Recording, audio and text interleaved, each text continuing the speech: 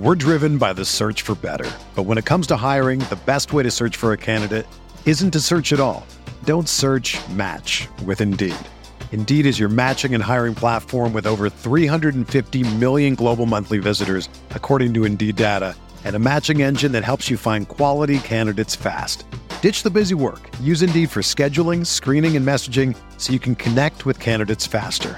Leveraging over 140 million qualifications and preferences every day, Indeed's matching engine is constantly learning from your preferences, so the more you use Indeed, the better it gets. Join more than 3.5 million businesses worldwide that use Indeed to hire great talent fast. And listeners of this show will get a $75 sponsored job credit to get your jobs more visibility at Indeed.com/Blue Wire.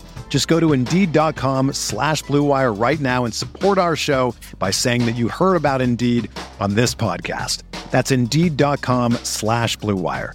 Terms and conditions apply. Need to hire? You need Indeed. What's up, y'all? It's Drewski, and I've teamed up with Mountain Dew to produce a hilarious new basketball podcast called The Dew Zone with Drewski. Learn the backstories of your favorite ballers and celebrities like Jamal Murray. Did you have like a favorite team? Was it the Raptors at the time or no? Was the Raptors even started around that time? Come on, bro. I ain't that old, fam. You talking like I'm 50. Taylor Rooks, Asia Wilson, and many more. You won't want to miss this. Listen to The Dew Zone with Drewski on Apple Podcasts, Spotify, and wherever you listen to podcasts.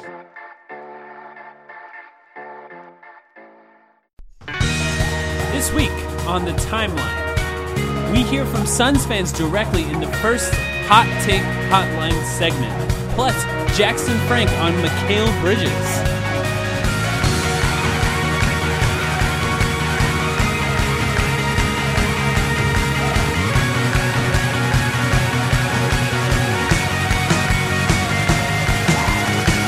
Welcome to the Timeline of Phoenix Suns podcast, the podcast where we are willing to torture ourselves by continuing to watch the Suns for your pleasure. My name is Mike Vigil. Sam Cooper, how are you doing? I've been better, Mike. Unfortunately, for you guys out there listening to this one, we had to delay this episode by just a day because my voice didn't sound like this a couple of days ago. But I'm feeling a lot better now. Not too happy with the results of the Suns game that just went down. Yeah, if you weren't sick already, I think you might be sick now because it hasn't been fun to watch. So the Oklahoma City Phoenix Suns game just ended in a game where Robertson and Westbrook were not playing. Robertson's out for a while. Westbrook's out for the last few games in this game. And the Suns did terribly once again. They started the game really badly. There was a 20-point deficit within the first few minutes of the game, essentially, by the end of the first quarter. And they just couldn't get anything done on offense. Defense lazy and late on a lot of rotations. What did you think of this game, Sam? Well, it was terrible for the first 2.5 quarters. It was terrible for the first, maybe 30 minutes of it. And then the team just woke up in the second half of the third quarter and really went on a run. The only positive to take away from this game, obviously, is Mikal Bridges. Finished with 13 points, 4 rebounds, 3 assists, a steal, and 2 blocks tonight. Not perfect, of course, and I guess we're going to get to that a little bit later as we discuss Mikal Bridges sort of extensively in this episode. But it's looking more and more like Mikal Bridges is definitely a guy that deserves a starting rotation spot for the Suns going forward. It's not going to be a magic fix. This team lost by 17 tonight when the Thunder didn't have Westbrook and Roberson, as you mentioned. They lost by a lot to the Pelicans the other night when the Pelicans didn't have Mirotic and Payton. So, it's not just like inserting Mikal Bridges because he gives effort into the starting lineup is going to be a magic fix for the Suns. But if there is any positive to take away from this game, it's that could maybe make this team a little bit better. And what is that starting lineup to you? Who does he replace? Well, it was kind of interesting because sort of down the stretch in the fourth quarter, we finally got a glimpse of a lineup that I think Suns fans had wanted to see for a while, which is point Book, along with 3 wings. Those 3 wings this time being Mikal Bridges, Trevor Ariza, and TJ Warren with his new look shot. In theory, perfect floor spacing, and then DeAndre Ayton at the 5. That lineup actually didn't do too well in the few minutes they played together. But I think that ideal starting lineup, it's tough. Right now, I'm leaning towards Mikal Bridges at the 3, TJ Warren at the 4. I think TJ Warren has done far too good of a job in these past few games as a starting power forward to relegate him back to the bench. And obviously, Ayton's going to stay in his spot at the 5. Booker's going to stay in his spot at the 2. which really just leaves you to the point guard situation, which is still, of course, a huge problem. Isaiah Canaan finished with 1 point tonight on 0 of 3 shooting.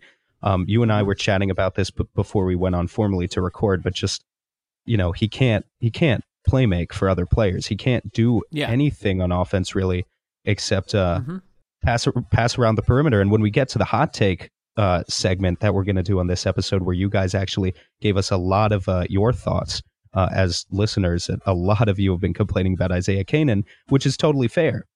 Unfortunately, the problem isn't so simple. Jamal Crawford, this may have been his first good game of the season. I wouldn't be ready to put him into the starting lineup. Elie Okobo, while I like the potential there, he really hasn't shown enough either to be a consistent starting point guard. So the solution has to come from outside. Yeah, the clock's on. The clock's on for James Jones. It's been very bad, and you've seen Devin Booker's body language get worse and worse and worse over the last few games. And at this point, something has to change, not just to make the team better, but because they need some sort of change. And I don't think it's coming with Igor. I think some people have sort of thought that this is looking real bad for Igor. Maybe he'll be fired soon. And God, that would be insane. I just feel so bad for the players if they have to endure another coach again. And I tend to defend coaches, and we'll talk more about this in our next segment, but I don't think that that's coming down. So I think now is the time. If anything pushes this team to make a trade, it's going to be the last few games, because teams are figuring us out. So it's more than just not having a point guard at this point, because what's happening now is every team is involving Isaiah Canaan and DeAndre Ayton in a pick and roll in order to score, and it's working. It's working really well, because what happens in that case is Isaiah Canaan can't help on a big man. DeAndre Ayton appears to show, or at least push up on every single pick and roll, and that leaves a big man open to roll to the basket. We saw Steven Adams dominate. Some of that was in isolation. Some of that was on pick and rolls. But what else it does is it leaves Devin Booker on off-ball defense. Devin Booker is a much worse off-ball defender than he is an on-ball defender. So if you're running a pick and roll with Isaiah Canaan and DeAndre Ayton, you have options all over the floor, basically. It's not a good situation, and that's got to be fixed. And it is weird to think that we have Mikal Bridges, who's a great defender, and DeAnthony Melton, who could be a great NBA defender. We don't really know yet.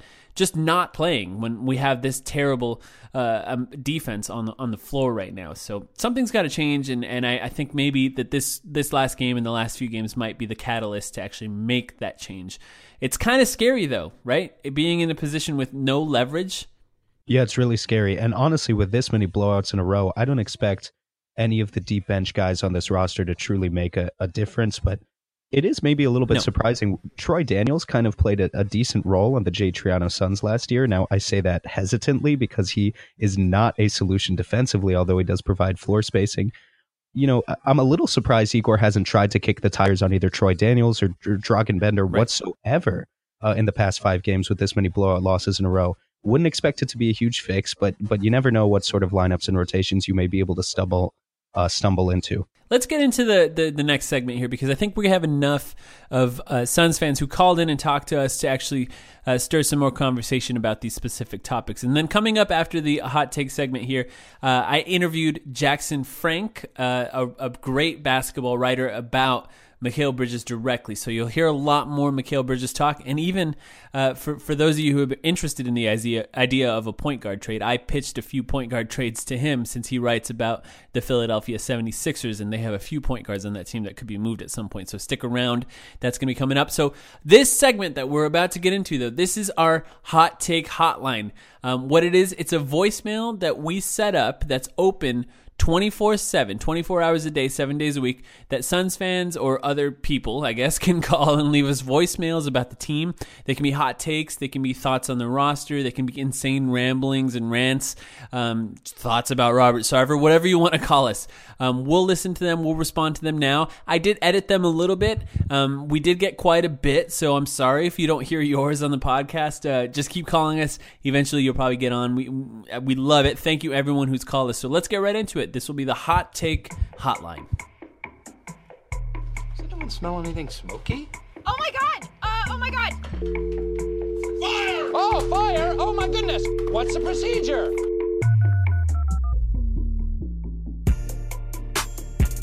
Once again, thank you everyone who called us. This is a really fun idea. I hope you guys are enjoying it. We get to hear from you directly. So Let's go directly into our first call here. It's halftime against the Celtics, and we are up by 20 and held them to 35. My hot take is that they score under 70 points this game. Hopefully, we can handle that. All right, thanks. Oh, no. That's really what we're going to start with? I wanted to set expectations properly here because I'm sorry to that guy who called in. These calls came all over the course of the last week. And that game, that Celtics game was a big stir of conversation for Suns fans, whether it be calling us on Reddit, on Twitter. That Celtics game, it was dramatic. It was very dramatic. And it's kind of interesting, after all the blowouts over and over and over again, to have a game like that. You thought they're finally responding. They're finally looking good. And that was the result. There was a lot of positives. I do think there was a lot of positives in that game, though. There were, but just what a fleeting moment of optimism for the Suns fan base was that game to see it all go away. But of course, there were a lot of positives in that game for the most part. And, the Suns stuck with it until the end against a very good team. And then their defense absolutely collapsed in the final 10 or so minutes of the game. Yeah, and we have a whole section here of people who called us about that game specifically, so let's get to that in a second. But let's go to our second call here. This is a call number 2. This one's related to Tyson Chandler and how Tyson Chandler's been moved. So let's take a listen to that one. Hey, what's going on? It's Nick. I'm from New York. I'm a pretty big Suns fan. I've been watching them the past couple of years play. And honestly, I think the Suns made a huge mistake trading Tyson Chandler. Did you see him play on the Lakers last night against the Timberwolves? And yet, the Suns still have Ariza, Anderson. What's that? That's garbage. I don't know. That was a big mistake. This guy's actually playing defense. Maybe the Suns could have motivated this guy, Tyson Chandler, and you could have had a good backup center. Because we all know Ayton is good, but come on, once he's off the court, what's happening? What was happening? So, I think you made a big mistake. Thanks for taking my call, Timeline. I appreciate your time. I love this call. I love this call for a couple of reasons. These calls also, by the way, all came over the course of the last week, so they're all at different timelines. He called after the Timberwolves game. Tyson Chandler just had another defensive stop against the Hawks that resulted in a win here. Goaltend. A couple things. Yeah, a goaltend. A couple of things on this call. First off, thanks, Nick, for giving us a call. Your accent's fantastic. I like the way you say Ariza, Anderson. I just like that part a lot. But the other thing I like is the point he brings up of why couldn't the Suns motivate Tyson Chandler? Now, this seems to be a recurring theme with this team. Tyson Chandler looked like absolute garbage on this team. He looked really terrible. He was not even lifting his hands to attempt to contest shots. Now, whether that be on the perimeter or at the rim, he's looked pretty bad. He goes to the Lakers. Of course, it had to be the Lakers. He goes to the Lakers, and he actually looks pretty good. And this has been a conversation sort of around the team for the last few days. And Jared Dudley chimed in. Sam, did you see that? Mm-hmm. Yeah, actually, I was going to ask you if you saw that. So. Yeah, so Jared Dudley said, stop blaming the players, it's the culture. He specifically cited the culture with the Suns. Now, this Jared Dudley has been a staunch defender of the Suns, now seemed to be turning his back on the team. That hurts. That one hurts kind of a lot. It gives me pause, I guess you could say. It starts to chip away at any sort of hope that you have as a Suns fan that this can be fixed. What do you think about this whole situation and Tyson Chandler, Sam? Well, with regard to what Dudley said, on the one hand, I sympathize with the point. You remember, Mike, we had Yusuf Salim on our podcast a few weeks ago, and he talked about this notion of professionalism and culture starting at the top. It's something we've touched on multiple times before, and I think it's true. On the other hand, I get this notion that being a player for the Phoenix Suns has to be the easiest job in the world, because all I keep hearing from these veterans is, whether it's Chandler, whether it's Jared Dudley, is that it's okay for these guys to not take their job seriously despite being paid millions of dollars to help reset this culture. and then turn around and blame the system and accept no personal blame for the way that they played while they were in a Phoenix Suns uniform. I mean, what other NBA team can you go and do that? Well, that's the scary part. If these types of situations and tweets, it has me thinking, are we the Kings now? Essentially, now the Kings are actually starting out pretty well this season, and it's like, what are the Suns then at this point? What can the Suns actually be? One thing I do want to talk about, since we haven't talked about it yet, is, well, first off, I will say Tyson Chandler, regardless of whether or not he's playing well right now, he wasn't playing well here, and I think that's a bad example to set for the rookies that we have here. And Richaun Holmes is putting in a lot of effort on this team, so I'm glad that those minutes are with Richaun Holmes regardless. I do feel kind of bad that the Suns are unable to motivate him. But really quickly to that point, Tyson Chandler allowed opponents to shoot 71% from inside of 6 feet while he was with the Suns this year. Richaun Holmes so far is allowing 45%. In terms of the effort that these guys are putting in on the glass and how they're contesting shots, it's no contest. So Tyson was the second worst in the league in that stat. The third worst, DeAndre Ayton, sadly. But what I want to talk about is there was a report that talked about how LeBron called in a favor to get Tyson Chandler. I just don't believe that. Now, a couple things on that. First off, it was Bleacher Report that reported that, and they cited an anonymous rival GM, which makes no sense. They weren't involved with the conversations. They have no idea what happened.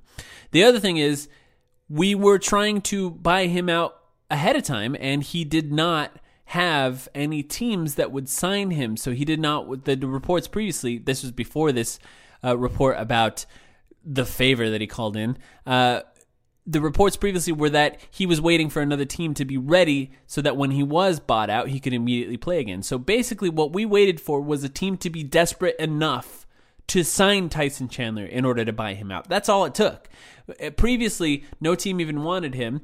No team needed him, I guess is a better way to say it. And once the Lakers got to the point where they were desperate enough that they needed a player like that, they did. And you know what? Here's what I will say. Tyson Chandler, you got to be more professional. You have to give that same effort here in Phoenix. You are setting a bad example. Making excuses about the team, whether you blame it on the culture or not, you're not going to fix it. Like, players have to be involved in fixing the culture. So take some responsibility as someone who's assigned on a team to be a veteran leader, someone who is a champion, someone who's a defensive player of the year. You have young people looking up to you. You should give an effort no matter where you play. I feel for you. I wouldn't want to work for Robert Sarver either, but come on, you have to give some sort of effort. Tyson Chandler, I actually really liked you. I'm disappointed. I'm really disappointed to see you putting an effort like this in. I know it's one of our biggest rivals, so I take it a little personally, but it's just really sad to see that these guys can't take their own personal responsibility in these situations. Right, that's exactly what I was trying to get at before. It's all about personal responsibility. It's really easy to go around and blame the system, but at a certain level, I mean, why did we bring in these veterans in the first place? Tyson Chandler accepted, what was it, $48 million, $50 million, what was the exact total? $54 million from the Phoenix Suns? Something like that. As part of a culture reset. Now, of course, the real reason might have been that the Suns were trying to lure in LaMarcus Aldridge that offseason, but also then it was played off as a culture reset, and that just never happened while he was a member of this team. So, it's not just a case where he can blame the system. Right. And the other thing is, if you really want to leave too, play well, right? That's the best way to raise your value enough that people will want to trade for you. And the hardest part is this transformation in Tyson Chandler's defensive ability. It's effort. It's entirely effort. He's trying harder, and that's literally all it is. And that's kind of sad when you're watching him here in Phoenix and you think he's done, and maybe he's not. Let's move on to the next one. This is our third one here. Let's take a listen. Hey, I just wanted to say, first off, really enjoy the podcast. Thank you. Watching here from Morgantown, West Virginia. Suns right now, after buying out Tyson Chandler, have an open roster spot, and we haven't heard any news about possibly signing anybody. And a name I was thinking about, a guy that you kind of forget about, Patrick McCaw is still free agent. Josh Jackson having a cold streak. You can't really count on Jamal Crawford. Okobo, inconsistent, and they could use all the help they can get because right now, Warren, Booker, and Ayton are all having to play a lot of minutes. Another guy out there, Brandon Jennings, I'm just thinking Suns open roster spot, I think they should do something. No point in wasting it. Like I said, enjoy the podcast, keep it up, and I look forward to hearing from you guys. Thank you. Thank you for listening. I appreciate you sending that call. So, Sam, first off, Carmelo Anthony is officially available. No, stop, Mike. Please. I don't want that. I don't think I've disliked a player more than Carmelo Anthony in my basketball watching time as an adult here. So I don't want that. And anyone suggesting that, I don't know. Maybe I'll have to ban you if you're posting it in Reddit. It's just no Carmelo Anthony there. But we do have a roster spot. So a couple things I want to talk about. Pat McCaw is actually a restricted free agent. It's a very weird situation that he's going through in Golden State. I don't know what the deal is with him. I know in some cases restricted free agents can't be traded when they've actually signed their qualifying offer, but I don't think that he signed his qualifying offer, so I don't know if there's any situation where he can be moved. It's a weird situation with him. I would definitely imagine that the Suns have called and see to see what's going on there and to see if he's available. The other one is Brandon Jennings. I don't know that he would help at this point. That's basically, to me, that's basically Jamal Crawford. It's the same thing. I don't know how much he would help. But we do have an open roster spot. Well, we do have an open roster spot. Brandon Jennings is somehow worse than Jamal Crawford. Over his last 3 seasons in the league, he's got a 48% true shooting. Those are Josh Jackson numbers. So I would say we don't need another one of those on the team. Any ideas for that roster spot? It's an interesting proposition. I can't think of any open free agents off the top of my head. No. I mean, there's to be none. perfectly honest with you, look, I like Pat McCaw. He's a good defensive player, but he does nothing to fix this dead last in the league offense. Absolutely nothing at all when it comes to that. And if you look at the numbers, he was actually one of only 2 Warriors players on their roster last year to have a negative net rating while they were on the court. I believe it was him and Quinn Cook. And then, they were the only 2 that were kind of maybe in a sense dragging that team down a little bit. I think the open roster spot really comes into play when you're talking about trades and you're talking about the ability to trade 2 for 1. Is something that the Suns might be able to do. Now, in what sort of situation, if the Suns are buyers theoretically at the deadline, would they even be prepared to give away a valuable asset, trading 1 player for 2? I can't really think of a situation in which that would maybe be necessary, unless maybe you're taking on some sort of dead cap, kind of dead salary contract to assist in a trade. Yeah, there's not a lot of options right now as far as free agents go. I'm going to say it, there's none. There just is none. If there were options that could help solve the problem that we have right now, we would have signed them. Those guys are desperate to be on NBA teams, and they would play for the Suns right now if there was any chance of them being any better than Isaiah Canaan. I just don't see that being a solution. I do think you're right, Sam. I think we're going to hold on to that roster spot. Newly signed free agents can be traded as early as December 15th. I think that the likelihood is that we hold on to that roster spot until at least that time. If no deals can be made quickly after that December 15th time, then maybe something else. Now that I think about it, you've got Trevor Ariza's 1-year, $15 million deal. If some contending teams are interested in potentially trading for that come January, you can trade Ariza for some sort of maybe young point guard who doesn't make as much money, as well as some sort of contract to make the salaries work. Going back and forth. So that's a sort of situation where having an open roster spot is very useful. Yeah. It's funny you say that. I threw some Trevor Ariza trades around with Jackson Frank at the end of this episode, so stick around for that.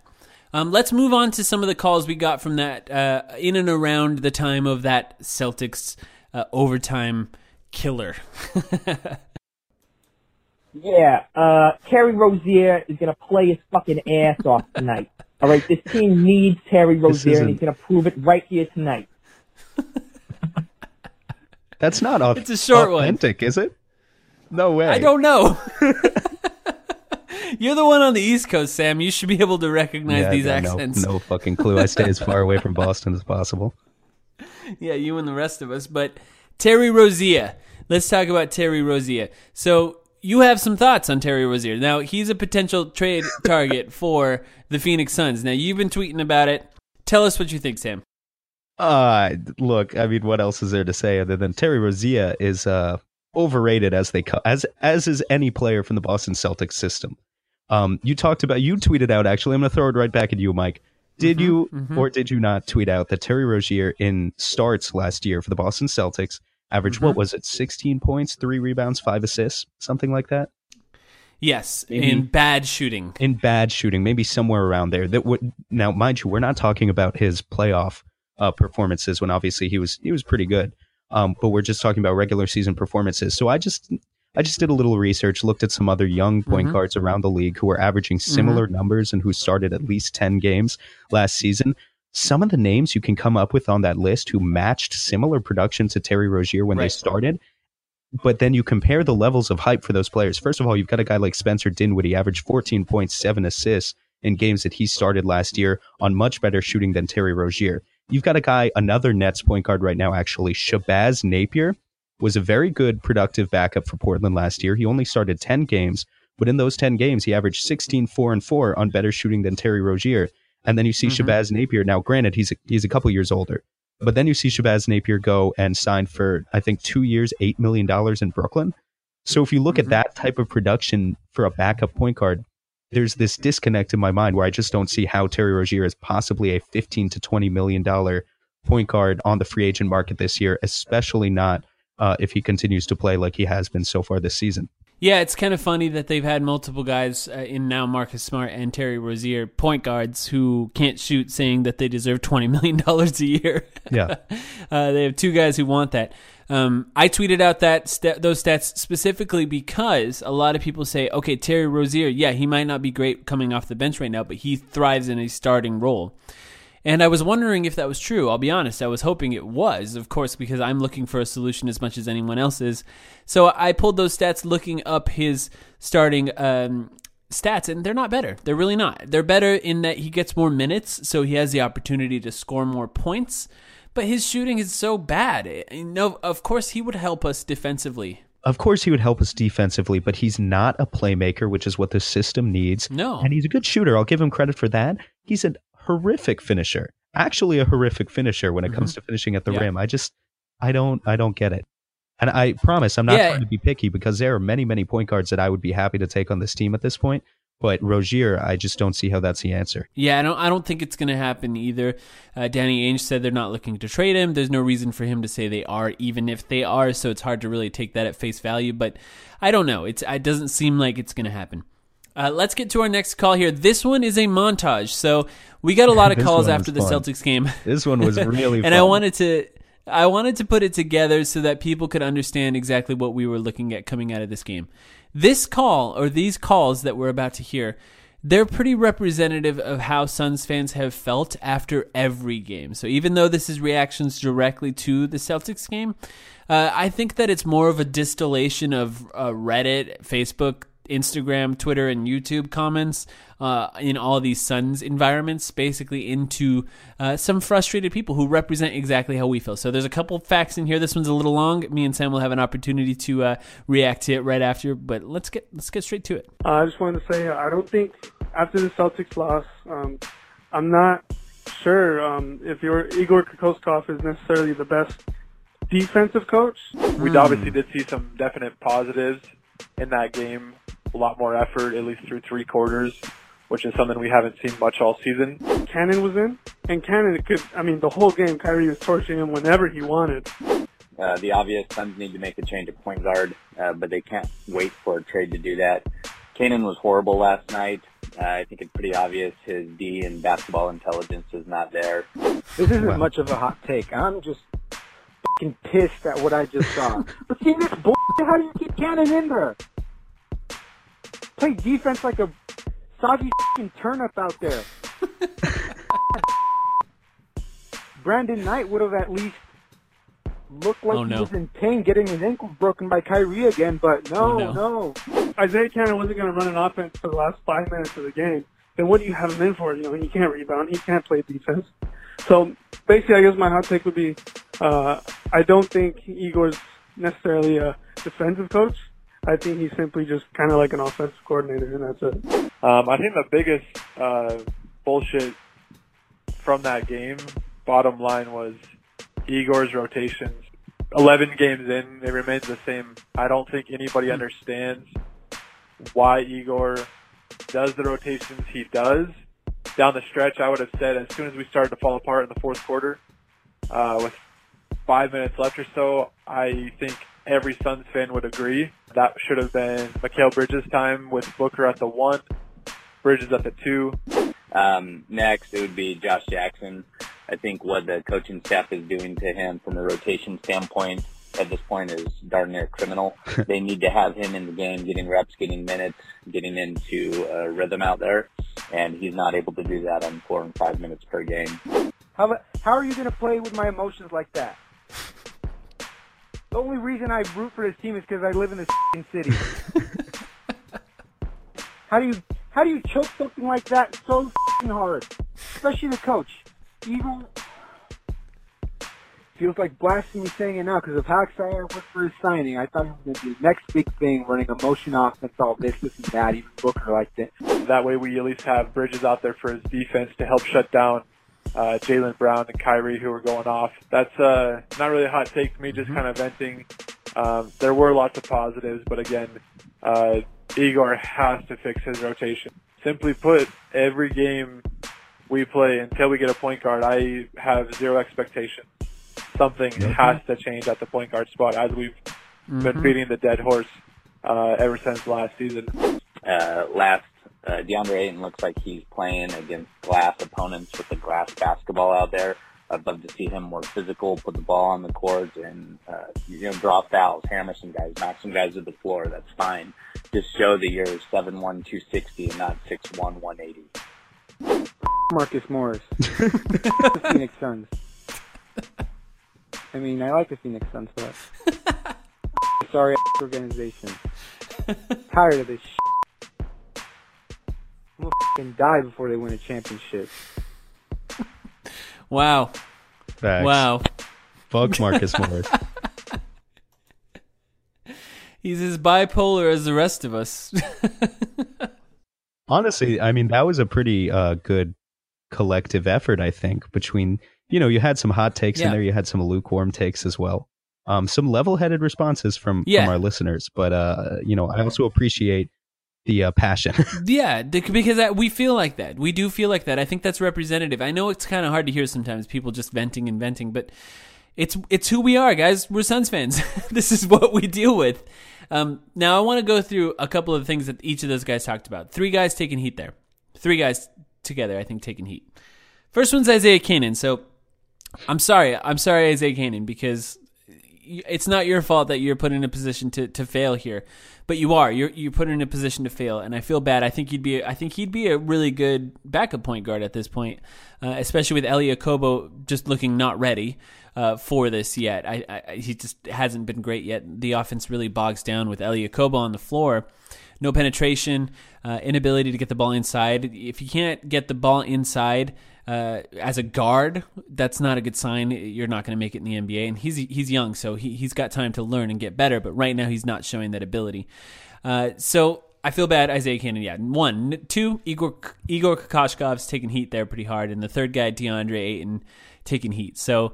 Let's spend the majority of our time here talking about Igor, how we feel about Igor. So we were tweeting after the Celtics game about rotations.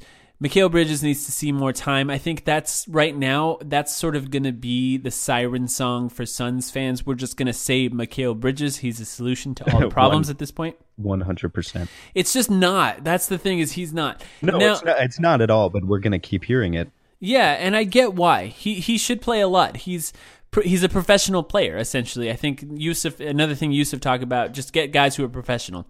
This guy's professional in that he's a very good basketball player, and he seems to handle himself really well on the court, constantly giving it his all. Just like Richaun Holmes, you want to see those guys like that get minutes a lot. Now, Igor, though, how do you feel? Let's talk about him. How do you feel about Igor Kokoshkov so far? Now, I tend to defend coaches, so I've been defending him up till now. There were some clear mistakes in the last few games. What do you think? Yeah, I'm going to continue to defer to the answer that he deserves a real point guard in a system before we judge it too heavily or too harshly. But obviously, I'm not thrilled with the rotations overall. I do think he's been adaptive in the past few games. He put TJ in the starting lineup over Anderson. He's stopped playing Anderson altogether, which is nice.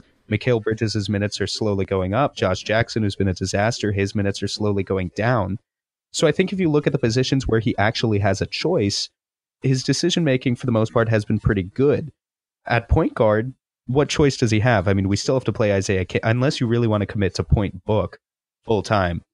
Isaiah Canaan, Elliot Kobo, they're going to get a lot of minutes because there's just no one else on the roster. So I don't really see what we can do about that outside of making big mistakes like in the Boston game. I do think Mikal Bridges, to agree with all of the callers who called into us, I do agree Mikal Bridges should have been playing in that final stretch, because if Isaiah Canaan isn't going to initiate the offense, you want Mikal Bridges out there for his defense and just have Devin Booker running the show like he was already doing. But for the most part, I'm still going to defend Igor here. It's too early. What would it take for you to think Igor needs to be fired? So the Suns have lost 10 games. I saw this. This is from Evan Sidery. Shout out to Evan. The Suns have lost 10 games. 8 of those 10 games they've lost by 17 or more points. That's pretty bad. Yeah. They're 6-43 in their last 49 games now. Yes. Shout out to Chris Hansen. Shout out to Chris Hansen. Yes. so the Suns didn't see it. you can tell that.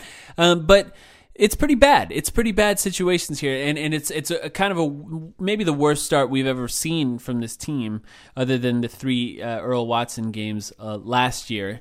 I'm not sure what it would take at this point, because it's really difficult. This team should be better than last year, and so far they are not. Their differential is much worse than it's been from last season. So a couple things on that. So I looked up the amount of minutes played by players so far this season, and 55% of the total minutes that Suns players have played this year are players that are new to the team entirely. More than half of the minutes played. So it makes sense that there's no chemistry. So I'm just trying to find reasons that this is all going down. 8 new players on the Suns that are actually playing and getting minutes. It's a lot of new guys on the team. Tyson Chandler's gone. Really, the only 2 guys that have played together more than 1 year are Devin Booker and TJ Warren. Beyond that, there's no chemistry at all. They're like playing with guys year over year. That does matter. That matters a lot, and it makes it really difficult for a coach to find the right rotations and to go against the starting schedule that we've had so far. It's very difficult to judge a rookie coach with a rookie center, 2 other rookies that could potentially get minutes. Your best player is a 4th-year player. Like there's not a lot of experience and chemistry on this team, so it's difficult to judge so far. But I mean, I got to be honest. I would say if I had to rate him just on what I've seen, it's not a good situation here. I think we have time to sort of see how it's going to go from here, but so far, not so good, I would say. Right, of course, you're right. It's not so good. There's no way you can look at what we're looking at and be happy with it. It's objectively awful, but we need to give it more time just because of the statement that it sends to other coaches around the league looking for open positions if the Suns fire their coach again before even giving him 1 full season. It's going to be Rick Pitino. It's going to be Rick Pitino. Yeah. And, part of me is like, maybe that's a good idea because he's just the guy that's worked with so many young guys before. But this team can't stay young together, even if we named our podcast The Timeline. Let's move on to the next one here. Now, I got to warn people about this one. It doesn't make a lot of sense. First thing I want to tell you, it starts with the toilet flushing. It's followed by a guy mentioning a Facebook meme that he saw about 1 billion lions fighting the sun. And then he goes on to have an internal debate about how many gorillas it would take to fight the sun.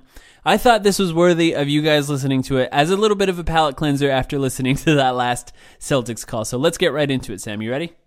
Oh, yeah. Yeah, I got a hot take. On the side of the sun. Anyway. I just saw this here meme. I just saw this here meme on my Facebook, and it said, who you got in the fight? 1 billion lions or the sun? Now, I got to thinking, what about a lion versus a gorilla in a fight, Who's gonna take that? I got the gorilla. So how many, Phoenix Suns gorillas would it take to beat up the sun? The real sun in the sky, not the Phoenix Sun. Oh, good. No such thing. I'm glad he clarified. Anyway, yeah. Got a feeling about 8 billion gorillas. You need to take down the sun. It's my hot take. I'll have what he's It's just having. a question. It's not even a hot take. What the fuck? All right. Let's say first of all, the sun would destroy an infinite number of Phoenix Suns gorillas. Let's get that right off the bat. Yeah, the sun is just one giant atomic bomb constantly exploding on itself. Nothing can stop it. So I'm no scientist. We've solved that one. We've solved that one. All right, let's do another one here. This one is kind of the state that we're all in right now. Let's get right to it. What's going on? So it's obvious we're not ready. Whether you want to blame it on us being too young, Devin's too young, Michael, DA, we're all too young. Ariza, Anderson, too old, don't care. Igor's first year, whatever it is, we can't compete in the West. It's obvious. Playoffs, you can kind of rule it out. It's sad that we're talking about that the first couple weeks of NBA basketball, but you can kind of throw it out. So looking forward to the draft, I guess we can assume a top 3 pick, hopefully. And I know the obvious answer would be Zion Williamson. Plug him in at 4 and defense automatic coming right in. But the sleeper pick, I guess sleeper pick, whatever you want to call it, Eric Paschal of Villanova. Pascal, whatever his name is, from Villanova. Michael's former teammate, national champion. He's like 6'9", 250. Plug him in at 4 for automatic rim protection because obviously we're not getting that from DA. Hopefully DA gets it together on the offensive side and we have Eric to lock us down with Josh and Michael. It would help us out defensively, which is what this team need defense at the bottom line. We got to stop the other team from scoring and score more points. Bottom line. Simple as that. Boom. Boom. Look, guys, I'm not going to lie. I've been watching the Zion highlights too, but I was hoping we wouldn't give up on the season so soon. I was hoping it would be it's so depressing. A few more episodes before we had to start talking about the 2019 draft. Oh, man. We might have to make this a podcast about the actual Sun. Now that we're experts, actually. We're answering questions about it. So what do you think of Zion? Let's quickly talk about him. Yeah, well, so he's far and away. I mean, if he keeps playing like he's played through these first 2 games, Duke looks fantastic. He's going to be far and away the number 1 pick. No disrespect to RJ Barrett or Cam Reddish, but he's just, his athleticism is off the charts. It sounds so corny to say too, but the overlap of his athleticism being off the charts and also his passing game looks really good. He just has a great feel for the game and he looks absolutely fantastic. Yeah, everyone's afraid to say LeBron, but that's what he looks like. He looks like a young LeBron. Yeah, I was afraid to say it too. But here's the thing: LeBron wasn't that thick. Yeah, I mean, Zion's got some serious. He's got a real ability to come in next year and bully NBA players out of the gate. Absolutely, eat Drakenbender alive right now. I think he's listed at 6'6", 275. It's insane. That's a massive, massive dude. RJ Barrett and Cam Reddish, all 3 of those guys would look good on the Suns team right now. They would help us. All 3, any one of them would help. Zion, to me, Zion's clearly the number 1 pick so far too. Like you said, it's a lot of the concerns about him. He's played really well in the first 2 games. Now it could change over time. Of course, everything changes over the course of a season. It will. Who knows? But he would fit right in. He's a guy who can get the rebound, push it down the court, and then find the guy on the wing who could help, and maybe Mikal Bridges or Devin Booker. Plug Zion or RJ into this team, or Cam Reddish for that matter, and hey, maybe all of a sudden you actually have this thing called pushing the pace, up-tempo, fast break points. The Suns, over the past few seasons, throughout all of those Eric Bledsoe, Goran Dragic, Brandon Knight years, had, despite this terrible offensive scheme that generated this stagnant half-court offensive basketball, the thing that always saved them and made them an above-average offensive team were fast break points. They were a great transition team. They had guys that would leak out, and they would have point guards that would push the pace. This season, arguably one of the easiest ways to generate points for your offense, we just don't have any of that going for us right now. Yeah. Mm-hmm. Yeah, actually, I was going to bring that up in the Igor segment, and I stayed away from it, but how bad we've been at fast break points is really disappointing, because I know that if you listen to what James Jones said in his last interview with AZ Sports, he talked about in the past few seasons maybe there was some things that the team did that resulted in a few extra wins but created bad habits. Well, they've slowed down the offense a lot, trying to create good habits.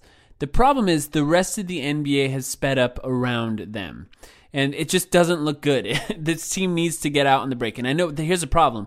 We don't have a guard that can do it. That's not really Devin Booker's game. He can attack the basket on his own and potentially get it, but he's just not that guy who's going to find people after doing, they used to call it the midget with Steve Nash, which is just holding your dribble while running under the basket. And that's difficult to do. Isaiah Canaan, we don't have a guard who can do it, basically. So there's not a lot of answers there, but it is disappointing. So any of those guys would help. I looked into Aris Pascal, too, and he looks pretty good, too. It's just, I don't know that he's at anywhere near any of those two guys as far as a prospect, plus he's 20. Yeah, he's 22. I to address that caller really quickly, Pascal, just the likelihood of a senior being any higher than maybe the late lottery is usually pretty slim. It can happen, but there's always a possibility this early out would be a good 3-and-D system player coming out of Villanova again. But yeah, I think those Duke guys are on top for now. Yeah, I think any of those guys would make us better. So that's it. That's our first Hot Take Hotline. Thank you so much for everyone that called us. I apologize if you didn't get to hear your call on this time. Just continue to give us a call. We'll try and get some more stuff in future podcasts. Coming up, you're going to hear one more call, and then you're going to hear my interview. Sam was sick, so I handled it on my own. My interview with Jackson Frank, who wrote an article that was headlined, "It's time for the Phoenix Suns to start Mikal Bridges." I have a feeling Suns fans are going to like that article if they haven't read it already. So stick around, and we'll be right back.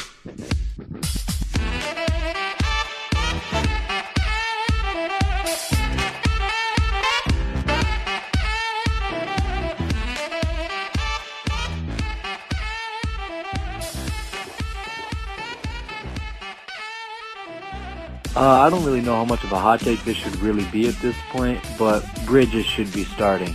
You should have a starting lineup of Canaan, Booker, Bridges, Warren, Ayton.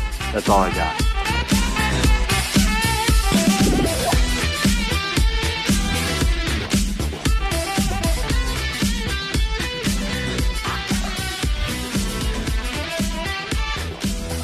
Joining me on the timeline is Jackson Frank, senior sports editor at Gonzaga Bulletin. He covers the 76ers for The Athletic, Liberty Ballers, and he writes for The Step Back, which is a fan-sided website. First off, congratulations, Jackson, on the Jimmy Butler trade. What a gift to anyone who actually writes about the 76ers.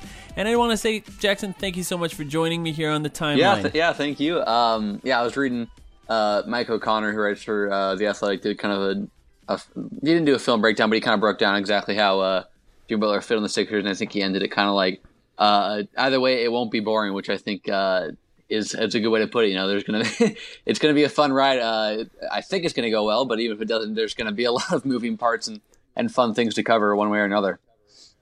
I think it's a good trade. I think it's a good trade for the 76ers. And like you said, it's going to be fun. I've noticed already this year the 76ers are on national TV constantly. So having another star on that team is good for me, too, as someone who just likes to watch the NBA on a day-to-day basis. So I'm really excited to see it happen. And the idea of it being it being Jimmy Butler on that team with Joel Embiid, that's a lot of personality for one team. Let's just say that.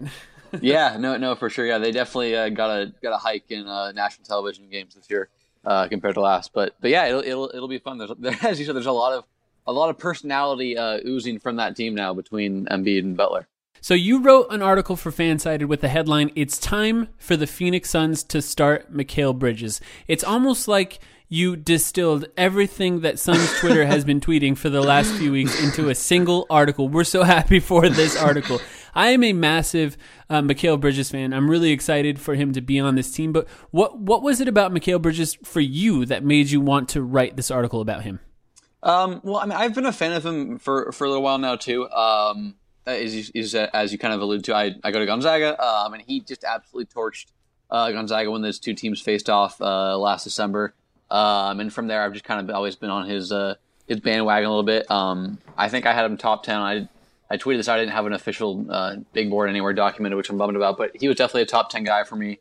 And I think just the fact that Trevor Reese and Ryan Anderson have been disappointing in terms of what they've brought on both sides of the ball, and the fact that the Suns aren't going to make the playoffs this year, and I get that maybe Trevor Ariza and Ryan Anderson were going to be kind of your win now pieces and maybe get toward 30-35 wins or something, but Bridges has looked really good, and I think you have to explore how good that trio of DeAndre Ayton, Devin Booker, and Mikal Bridges can be together, because pretty limited sample when I wrote that piece, but they had a really, really good net rating. And obviously there's a lot of factors going into that, but yeah, I just think when you trade for a guy who's a top 10 pick, you should probably put him next to your franchise star and your number 1 pick from that same draft. More than, I think it was like 20 minutes or something through 10 games or something when I wrote that piece. Yeah, and Ariza hasn't been good, and Anderson's been really poor too. So I just think it was worth writing about. Yeah, I think you brought up an interesting point. They need to play more together. That's another frustration that a lot of Suns fans have had. Mikal looks really good, and the thing is about Mikal Bridges is the type of player that he is. He fits on every team. Guys that are sort of low usage rate, and this is something that you wrote about, low usage rate players who spread the floor and play defense, that's like the mold for the modern role player in the NBA. It makes a lot of sense. I'm sure that's something that you noticed when you were watching him. Yeah, no, for sure. I mean, I can't say I've watched every Suns game and whatnot, but when I've watched a couple at least really closely, and whenever he's played, he just makes a lot of nice plays, and then you watch clips of whatever he does in terms of the box scoring. Just a really smart defender. Obviously, he's not quite. I think he's a guy he's a little bit like Robert Covington, going back to the Sixers in terms of not elite on the ball, but he's so smart off the ball with his rotations and within the passing lanes that it makes him an elite defender. And it's just rare to see some of the instincts and things he can do as a defender already at this stage as a rookie, 12, 15 games in or whatever it is. And yeah, I think just exploring that upside is really important. I cover the Sixers, and they've forced Markelle Fultz and Ben Simmons to start together. Well, it hasn't really gone very well in terms of numbers. They have to do that because they have to see what that pairing can do together. And I think in a similar way, you have to see what that trio can do of Ayton, Booker, and Bridges, but that fits a lot better right now than Fultz and Simmons do. And Bridges is just a guy who, like you said, can slide in anywhere. He doesn't need a lot of shots. He doesn't need have to run a lot of pick and rollers or anything like that. You can just spot him up, run him off screens, let him do his thing, and hit 2 or 3 threes a game. But yeah, just a really nice complementary piece for two guys in Booker and Ayton who kind of dominate the ball for the most part. I like what you said about his on-ball defense not being great. Or I mean, it's not that it's terrible. It's just sort of lagging behind his off-ball defense. And I think a lot of that has to do with the fact that he weighs like 100 pounds. He's a really skinny guy. He's got long arms, so he can still contest, but you can move him around a lot easier because of how skinny he is. Yeah, exactly. I mean, I think he's got a 7'1" or 2 wing. I think it's 7'1". I can't remember. 7'1" wingspan. But yeah, he's only Basketball Reference only has him at 210 pounds, and so. While you think maybe he could be a 1 through 4 defender, he's more of a 1 through 3 just because he's a little slighter frame to guard a lot of power forwards. But and he's not super quick on the ball. I think that was kind of his biggest concern for a lot of people is the general lack of elite athleticism in terms of translating to the NBA. But he's kind of proven so far to just be a really, really smart, effective player on both sides of the ball. Yeah, I've been really high on him for a while. I like a lot of things he can do. I think he's pretty solid attacking closeouts too, and guys trying to rush him off the line, which I think is a really important trait for players who shoot a lot of 3-pointers and have a lot of their offensive usage composed of just spotting up. And so if teams can rush you off the line, you can't really do anything, then they're going to throw a bunch of sloppy closeouts at you every day of the week. But if you can make a couple plays off the dribble, hit a pull-up jumper every now and then, I think that forces defense to kind of respect you a little more and be disciplined with their closeouts. And that's what I've been impressed with watching Bridges. He hasn't done a ton. He hasn't had the opportunity a ton yet in Phoenix, but I really liked what he did last year at Villanova in terms of creating off the bounce a little bit after closeouts. I'm glad you brought that up because one thing I want to talk about is Mikal Bridges' ceiling. Now, he's a top 10 player, or top 10 pick, I should say, picked early in the draft, really good so far, has shown a lot of ability to shoot threes. He's actually attacked the basket fairly good. But one of the things that has been a criticism of his game is his inability to create his own shot. A lot of people think that if you play that position, in order to be a top player at that position, you need to have a single dribble or a 2-dribble pull-up off of the pump fake or something to actually attack closeouts if they are closing out on him. And that hasn't really, I don't know that he's taken a single mid-range jumper, maybe one or two so far this season, just from watching every single game. He just doesn't seem to do it. Does that matter in the modern NBA, in your opinion? Does it matter if he doesn't have the ability to attack that? Or maybe he's been coached not to. We don't really know what's happening behind the scenes, but do you think that really matters? Yeah, I mean, I think definitely having a counter to what when teams try to take away your bread and butter is important. But one thing that I really liked about Bridges pre-draft is he just got so much better from his first to his last year at Villanova in terms of adding a ton of things to his game. And so I was kind of hedging a bet and thinking he's going to do kind of the same in the NBA. And so while it doesn't sound like he's done a ton of that yet, well, as you pointed out, I think he's eventually going to get there. And I would say it matters to an extent. But I don't think people drafted or teams were going to draft Mikal Bridges as a franchise centerpiece, and nor should they have. And I think the Suns didn't draft him like that. They have Booker, they have Ayton, and Bridges, and so I think just being able to be that complementary piece is really important. But yeah, I think there's definitely got to be a little bit more development in terms of what he can do once he's pushed off the 3-point line. But like I said, I think he showed that ability every now and then at Villanova, and I would imagine as his playing time increases over the season and his next few years, we'll see more of that. But I don't think it's super important if he never really develops a one-dribble pull-up. Yeah, he might not hit his ceiling, but I just think he's already such a good 3-point shooter and defender that it won't matter that much. He'll still be a really positively impactful player in a big role. Yeah, I think that's true. And I think with a guy like him, when you're already so good at those things that he does right now, when you develop, you can focus on those sort of problem areas of your game. I think that he's got a lot to do. He can actually attack that closeout a little more. Right now, he's trying to get to the rim, and he's making some smart passes. There's been a few turnovers, though, and it's been an interesting experience so far. But I as you wrote in your piece, he's got the highest net rating on the team. Now, one thing I want to talk about, though, Josh Jackson. So you obviously have put Mikal Bridges above Ryan Anderson, which is fair. Ryan Anderson's been just garbage so far. I feel bad for him, really, to be honest. He's our highest paid player, and he's been very bad. And our second highest paid player is Trevor Ariza. So you've also, in your mind, he's already above Trevor Ariza in the depth chart as well. And that obviously squarely puts him ahead of Josh Jackson as well. Josh Jackson was a number 4 pick, Mikal Bridges being a number 10 pick. Josh Jackson obviously has potential. He was picked as a guy with very high potential. A lot of people compared him to guys like Kawhi Leonard coming out of the draft. Now, we all know that does not seem to be the case so far. First off, how dare anyone compare him to Kawhi Leonard when Josh Jackson has T-Rex arms? He just doesn't have arms long enough. You look at Mikal's length on the court, it really makes it obvious how short Josh Jackson's arms are. So it's been odd. But how do you feel as someone who sort of is watching the Suns from an outsider's perspective? A lot of Suns fans have sort of been on this weird up and down with Josh Jackson. Some people are already saying to give up now. I think it's way too premature to give up on Josh Jackson so far. But how do you feel about Josh Jackson's development so far in the NBA? Yeah, no, he's a guy I really liked coming out of Kansas. So I think right now I have to wait. No, I'm not waving the white flag, but I think I have to kind of say that was a miss for me. I think I had him 3rd or 4th or something, right around where he was drafted on my draft rankings. I thought his athleticism and all of that, and the passing and all that was going to translate, and it just hasn't. I'd like to point out that I'm on his Basketball Reference page. His nicknames are lame. They're J-Jack and JJ. I'm sure he has other ones that aren't on here, but very disappointed. A lot of times. Well, I'll tell you one. Let's hear it. So Earl Watson, when Earl Watson was a coach of the Suns, the vaunted Earl Watson, one of the greatest coaches in the history of the NBA, of course, he said that Josh Jackson, he's a motherfucker. So on Reddit, Josh Jackson's nickname has become the motherfucker, which actually is a pretty good nickname for him. I like that one. That works for me. But yeah, just disappointed by those names. Usually we get some creative ones on Basketball Reference. But anyways, yeah, I wrote a piece last year, maybe right around February, right when Josh Jackson kind of started to turn the corner.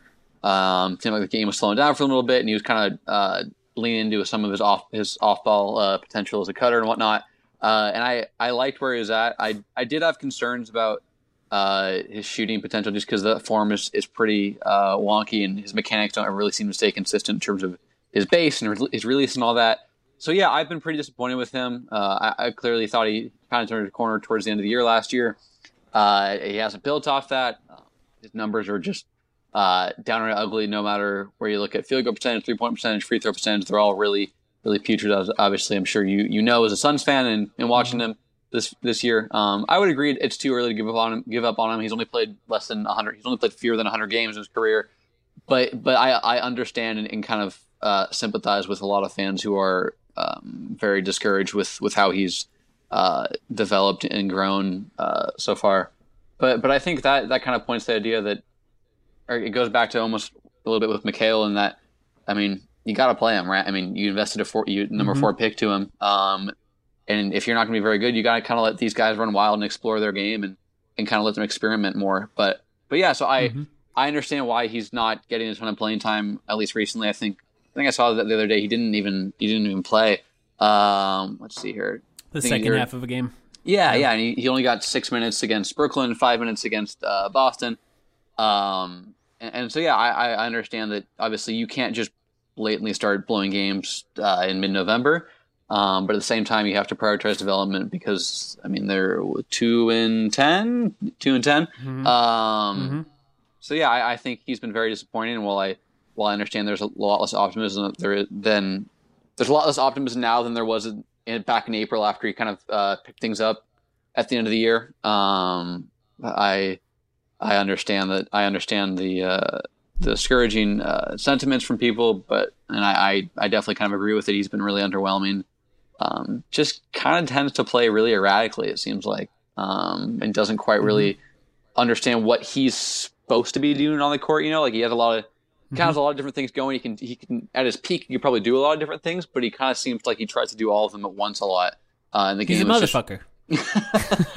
Yeah, and I think we saw flashes of that too much, even in summer league. I think he was a guy that you especially after the end of the year, you wanted him to play really well and kind of dominate like a lot of second year guys do, and he did the opposite of dominating for the most part. So, yeah, I mean, he's just a tough guy to read. I think you have to be pretty low on his outlook moving forward, but at the same time, that doesn't mean you should give up on him or he shouldn't get minutes because he's a guy that if he does reach a ceiling, he's going to be a nice piece for the Suns. And while it's unlikely he reaches a ceiling, if he can become some semblance or resemble a formidable NBA player that while it may be not worth a number 4 pick, it at least gives them some value around Booker, Ayton, and Bridges and whoever. So I have a couple more things I want to ask you about related to your coverage with the 76ers. So the Suns, as you know, need a point guard.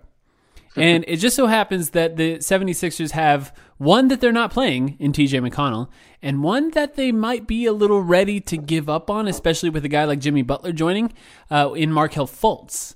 Now, what do you think, first of all, just quickly, do you think there's any likelihood that either of those guys get traded anytime soon? I would bet that McConnell's a lot more likely to be traded soon. I'm not ruling out that they move Fultz. I think the discussion there has to it's a fine line with Fultz because I don't think the organization is at all ready to give up on him, but because he has such a big cap hold, I think it's like $10 million a year. Getting off of his contract could open up another max contract deal, I think, for them in the summer, even if they re-sign Butler. So I think that's the bigger thing. I think it's less an indictment of their confidence in him long term and more that trading for Butler signals that they're ready to win now. And so if they can move off of him and then sign another guy like Chris Middleton or something like that this summer. Yeah, I mean, he's a guy that's been tossed around a lot in terms of just Sixers fans really like him. There's nothing that's been really interesting. Been linked to him, but yeah. But yeah, I mean, he's a free agent. I think obviously Milwaukee looks really good, so I'd be surprised if he leaves. But just throwing a name out there that I think would work really well for the Sixers. And then McConnell, I think, is a lot more likely to trade. As you said, he's been out of the rotation. Played last night actually, but because they had like 9 active men or whatever with injuries in the trade, kind of in limbo. I have a few pitches for you, just for trades, and just see how you feel. So first off, for McConnell, second round pick, the Suns' second round pick next season, along with Troy Daniels, who shoots on catch and shoots over 42% from 3. So I know the Sixers need shooters. Do you think that's something that Sixers brass would be interested in at all? Yeah, I mean, I think to an extent. The only issue is that Daniels is a pretty dang good shooter.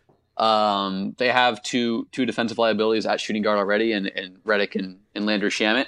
So that's the issue as well. It would add shooting. I don't know what the path to playing time for Daniels is, even though he provides a valuable trait. He would basically be fourth on the shooting guard depth. JJ Redick insurance. Yeah, I guess third. It depends on whatever you view Jimmy Butler as a 2 or a 3. But it would be tough to find a lot of playing time for Daniels. I think they'd be more looking for a 3/4 they could shoot, just because they're low on wing depth and low on shooting wing depth, especially with Covington gone and Zaire Smith, a guy that probably plays a little bit this year, but doesn't look like he'll be a big high volume shooter, even if he does get minutes. So I think in a vacuum, it's not bad value, but when you look at the roster construction of Philadelphia, it's tough to see Daniels getting any rotation minutes with Shamet playing pretty well as a rookie and Redick doing his thing for the 8th straight year or whatever it is. Yeah, I'm a big fan of Landry Shamet so far. So 2 more, and then I'll let you go. How about I know that you talked about Markelle Fultz. Markelle Fultz is actually a pretty high paid rookie. As you know, the rookie contracts, scale for the rookie number contracts one has gone pick up and up and gets up. a lot of money. Yeah. As we know now as a Suns fan with DeAndre Ayton. So what about a package of, this is the first one I'll pitch at you, Josh Jackson for Mikal Bridges. Now, this doesn't necessarily help. Josh Jackson for Markelle Fultz. Now, this doesn't really help the cap space situation for next year, but it is an interesting thing in that it provides you a guy that could potentially provide defense. It's more of a wing player, and then you can slide up your point guards, move them up in the rotation lineup a little bit. The other one is a package built around Trevor Ariza. Trevor Ariza, awesome wing player, a defender, a veteran, a guy who shoots threes, a guy who plays defense, and an expiring contract, a guy who makes $15 million that comes off the books next year. So you'd have to clear and send probably some more other than Markelle Fultz, and we'd, of course, have to find ways, maybe the Bucks pick to actually give you some value beyond this year with a guy like Trevor Ariza. But Trevor Ariza would fit right in your quest for a title there, I think, in Philadelphia. How do you feel about either one of those options? Yeah, I think the former intrigues me a lot more. I think the issue with I think there's some allure with Josh Jackson kind of being maybe a reclamation project as Phoenix hasn't shown to be really the optimal place for development over the years for guys. But I think at this point the Sixers are less inclined to value development. And so I think, like I said, I don't think they've necessarily given up on Fultz. I think a lot of the discussion around moving him is just purely from a financial standpoint. And so I don't know exactly what Josh Jackson makes. I know it's obviously less than Fultz because he wasn't the number 1 pick. I'm going to find it here in the next minute or so. But I just don't think there's a lot of there's just not enough upside there to warrant it. I think it makes some sense. But yeah, I mean, Josh Jackson's his contract's 2 years, $11 million, so about $5 million less than Fultz. Yeah.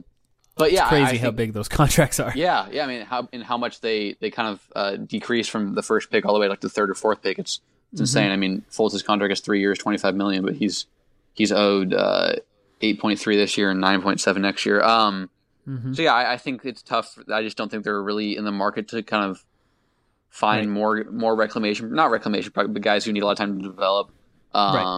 That would give them 2 wings who can't really shoot between Zaire Smith and Josh Jackson. Yeah. So I think that would be tough. They're really high on Zaire Smith, obviously, but he's going to have to become a more willing shooter to really have a big role long term. The second I like more, obviously Ariza has his numbers are awful. When I've watched it, it just seems like he's not really playing inspired. Is that fair? Does it look like he's lost his temper, or does it more just look like he's really apathetic in terms of It's funny that you use the word fair because I wouldn't call it that, but that is what's happening. Here's the thing. Here's one thing I think about Trevor Ariza, and I talked about this on our last podcast. I think that the Trevor Ariza experience from now on will be a guy who is up and down. I don't think that it's possible for him to be consistent on a day-to-day basis in this point of his career. But when he brings it, he brings it. He's a good defender. He can attack the rim. He can attack closeouts. He can hit threes. He can hit contested threes. And when he really locks in on a guy he wants to defend, he can lock him down. So he brings it when he brings it. If you move for a guy like Trevor Ariza, the idea would be that you'd be moving for him when you're in the playoffs and you need a versatile guy who can defend multiple positions. Yeah, no, yeah, I agree. I liked Trevor Ariza for a lot of teams this summer. I think he would have been a good fit on the Sixers, and I still think that. Mm-hmm. And I think you obviously have to take these numbers with a grain of salt. I mean, it's only been 2 games now, but obviously it looks like Tyson Chandler has some role on a playoff team, and the Lakers are. And there's no point guard. There's no point guard on the Suns. Yeah, I think that's really hurting the Suns. But yeah, I think Ariza's a nice target. What exactly was the offer going to be? Was it just Fultz for Ariza, or what? What was your hypothetical? I would say deal? Ariza. We own the Bucks pick next year, which isn't a great pick, but Markelle Fultz is also a massive question mark. So I wouldn't give up too much for him at this point, and I don't think anyone would. Which is what sort of leans to the Sixers keeping him and working on it. Because if you can't get high value for a number 1 pick, then why trade him? Might as well sort of ride it out and see what he can do. Mm-hmm. But if you need that space, because there's a possibility of the 76ers re-signing Jimmy Butler and signing another max contract, I think that's a risk you got to take. But who knows? I think if it was Ariza in the Bucks pick, which I mean he's probably going to be either late teens or early 20s. Still a lot of value there. I mean that's where they got Shamet in the mid 20s, and obviously Shamet has his flaws and he's only shooting like 38% from the field, but clearly looks to have a rotation spot on a playoff team. So I think that's something that they could be looking toward if they are trying to free up space for a second max contract.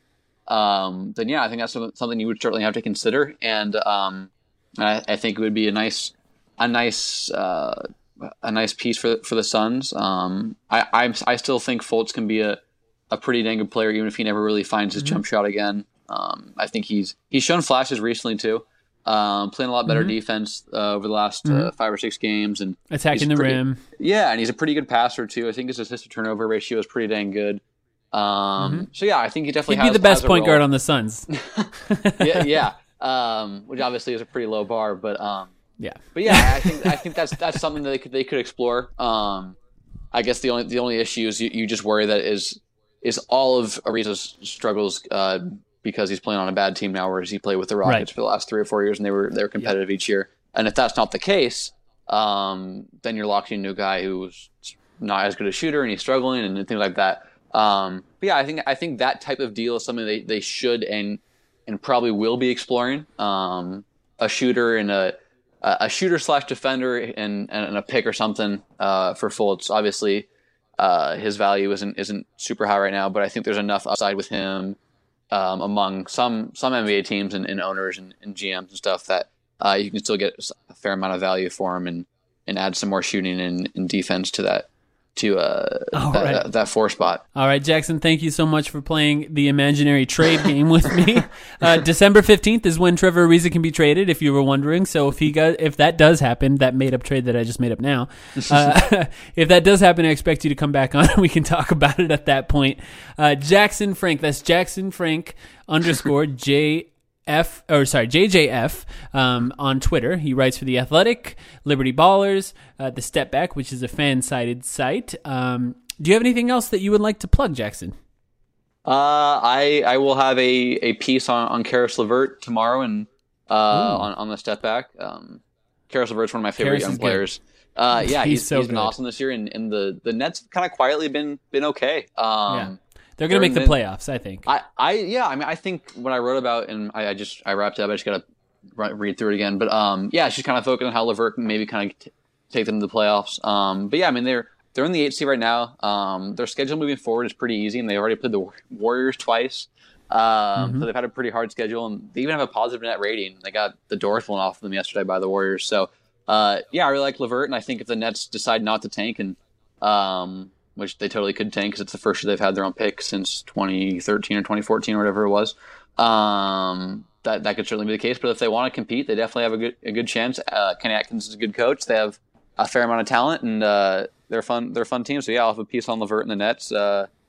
Hopefully out tomorrow. I'm submitting it tonight. So I don't know if my editor. I imagine I'll post it tomorrow, but in the next few days, I'll have a piece on Karis LeVert. That was my long way of saying that simple phrase. I will keep an eye out for that. I'm a big fan. He absolutely murdered the Suns, so I got to see it firsthand. He's been incredible this season. At first I was like, why would they not give up Karis LeVert for Jimmy Butler? And then I watched him play, and now I understand it. He gets paid a lot less, and he's providing about the same value at this point. So I completely understand it. So thank you so much for joining me, Jackson. Really happy that we had you on. I really appreciate all you've brought to this podcast so far. We'll keep an eye out. Everyone follow him on Twitter. Look for those articles. Definitely read the It's Time for the Phoenix Suns to Start Mikal Bridges article. It's like porn for Suns fans, basically. So everyone take a look at that. Thank you so much, everyone, for listening to this week's episode of The Timeline, a Phoenix Suns podcast. Thank you, everyone who's rated and reviewed us on iTunes and your podcast devices. Get well soon to Sam, and stick around for one little extra call here at the end.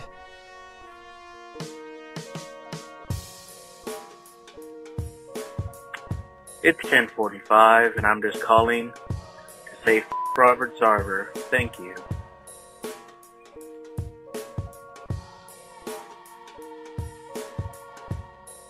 Hey, Tim Tompkins here from the Sun Solar Panel Podcast. So you just got done listening to the Timeline Podcast. Mike and Sam do a great job. I listen to every single episode. And if you're like me, you want even more Suns content. So since you've wrapped up this episode of the Timeline, head on over and subscribe to the Sun Solar Panel Podcast. Chances are we have a new episode that you will enjoy. The Sun Solar Panel Podcast, available on iTunes, Google Play, and basically anywhere you listen to podcasts. Nobody builds 5G like Verizon builds 5G, because we're the engineers who built the most reliable network in America. And the more you do with 5G, the more building it right matters. The more your network matters. The more Verizon engineers going the extra mile matters. It's us pushing us. It's Verizon versus Verizon. 5G built right from America's most reliable network. Most reliable based on rankings from RootMetrics second half 2020 U.S. report of 3 mobile networks. Results may vary. Award is not an endorsement.